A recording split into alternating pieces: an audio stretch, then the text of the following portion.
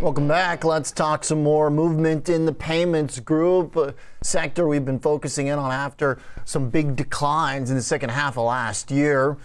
We talked a lot of PayPal yesterday. We're going to dive into a few other names this morning. Moshe Katri joins us from Wedbush, Managing Director of Equity Research, covering the group. Moshe, welcome back to the show. One of the first things that stands out is that you're neutral on Square, outperform on some of the classic credit card linked payments like Visa, MasterCard. What's going to do the best this year? So Happy New Year. Good morning. I would say from a big picture perspective, we've been pretty cautious on the group, probably starting in September of last year. And a lot of this has to do with the fact that we started to see the card metrics data that was reported by the banks.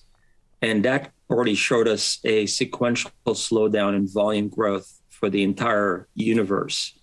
And we've seen that in the metrics data that were reported by Visa and MasterCard in October, November.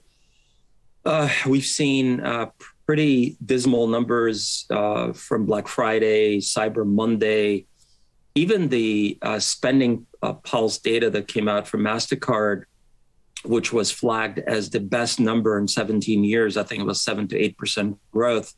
On the surface, it looked great, but then if you adjust it for inflation, it was kind of flat. So, from our perspective, it seems that you have an issue here with a very choppy recovery throughout the pandemic, choppy recovery in travel. That's a big deal for the sector.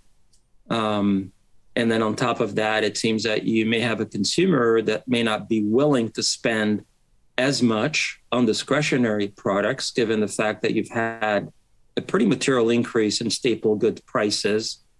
So that's not helpful. So, we kind of adjusted our numbers. We took our numbers down for the quarter, for this year, for many names in our group.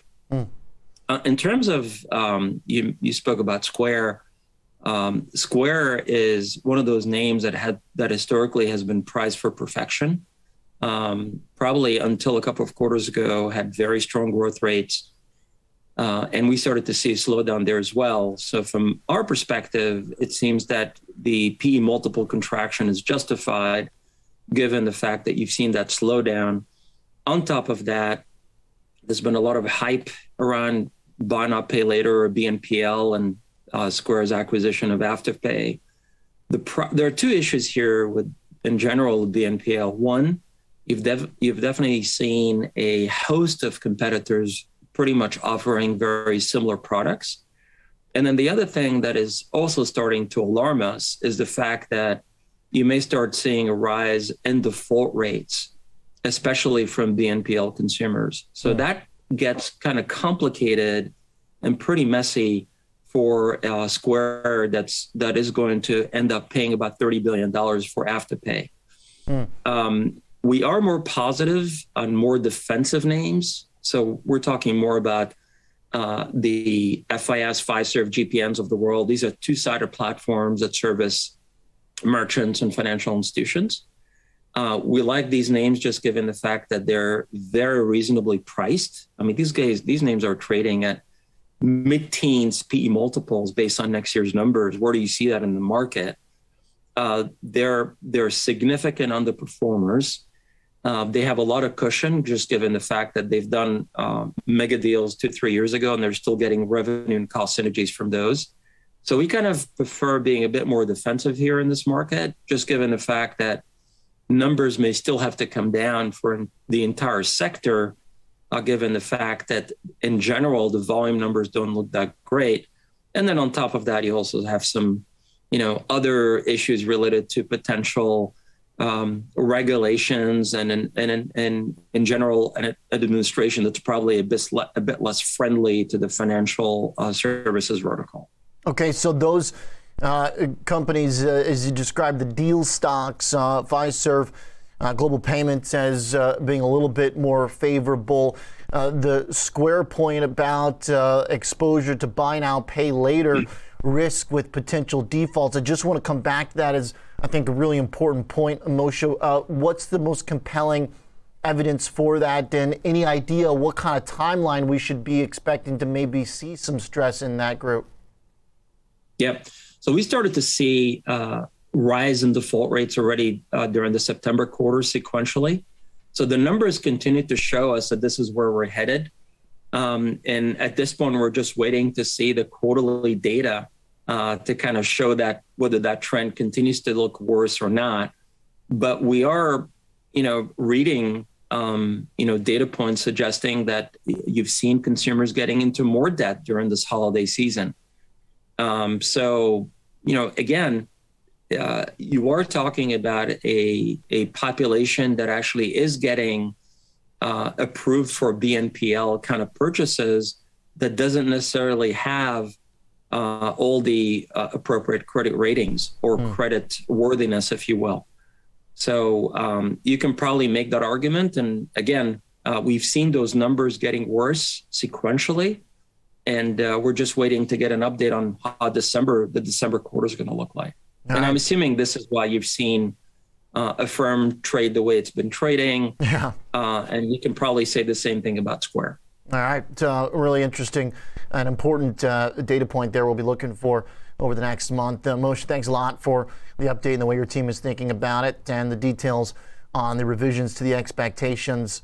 We're going to do some trading here now in line with those views. Moshe Katri joining us from Wedbush. Let's get Tom in here. Okay, Mr. White, let's go to Square first. A little bit of caution there. You've got a trade that stands to benefit if the stock does rise, but is taking a pretty neutral approach. Yeah, I think if you look at the pullback from all-time highs, about over 40% from those all-time highs we saw in 2021.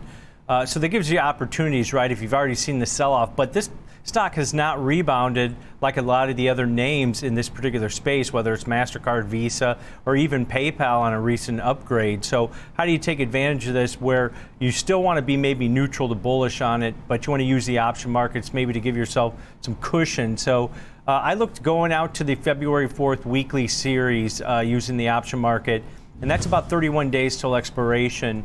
Where I'm going to sell a cash secured put where this trade's kind of twofold, Oliver. You can sell this put to collect option premium with the expectations that it's not going to go below the strike that you sold. And in this example, I'm using the February 4th weekly, the 150 strike put, which is below the current share price. If I can collect a $4 credit on that, that's the most I can make on it. But like I said, it's twofold.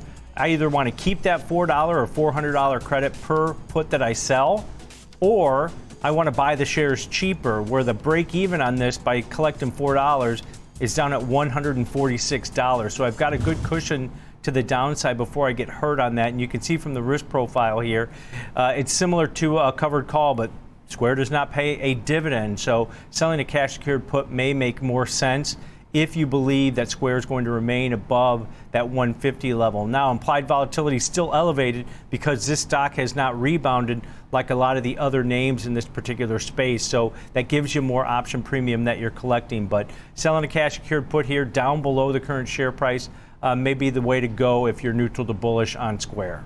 Okay. All right. What about for Global Payments, a more bullish outlook for Moshe's team? Yeah, this stock's rallied over 21% from those lows that we saw, over the last month and a half. So it's already made a lot of gains. Moshe's price target's about $150 on that. So I looked right at that level to do something that relatively short term. It's expecting a slight grind higher, but you don't need, to be exactly right on it to be profitable. So I looked at a simple call calendar to the upside on the 150 strike. On this particular trade, where I'm going to buy the February 150 calls, and then against it, I'll sell the January monthly 150 strike call against it because there's still some option premium there. If you pay a debit of about $2.70, that's going to be your risk on this trade. But it's a slightly bullish trade. Wherever you pick that strike is where you want the stock to go. But you've got a nice wide range for the stock to trade in to remain profitable on this type of trade. Now, on this rebound that we've seen of over 22%, implied volatility has really fallen. So I'm paying less of a debit on this. So my capital requirement or my risk on this trade is lower because implied volatility is lower, and this is a long Vega trade. And you can see from the risk profile here. It gives me a nice wide range from about 143 up above 157 for this stock to remain in that range, and I'll still be profitable on it over the next 45 days, where time decay or positive theta is in my favor on this type of trade because the January options that you're selling decay at a faster pace than the options that you're buying out in February. So range-bound trade around that 150 strike, which is the apex of profitability. But this might be the way to play it if you think this stock's going to continue to grind higher towards 150 over the next month and a half. Okay, got it. All right. Two different types of bullish trades. More discreetly bullish on Global Payments, and a little bit of hesitation on Square among risk potential for some of the buy now, pay later stuff. All right. Thanks, Tom. Thanks so much, Khatri.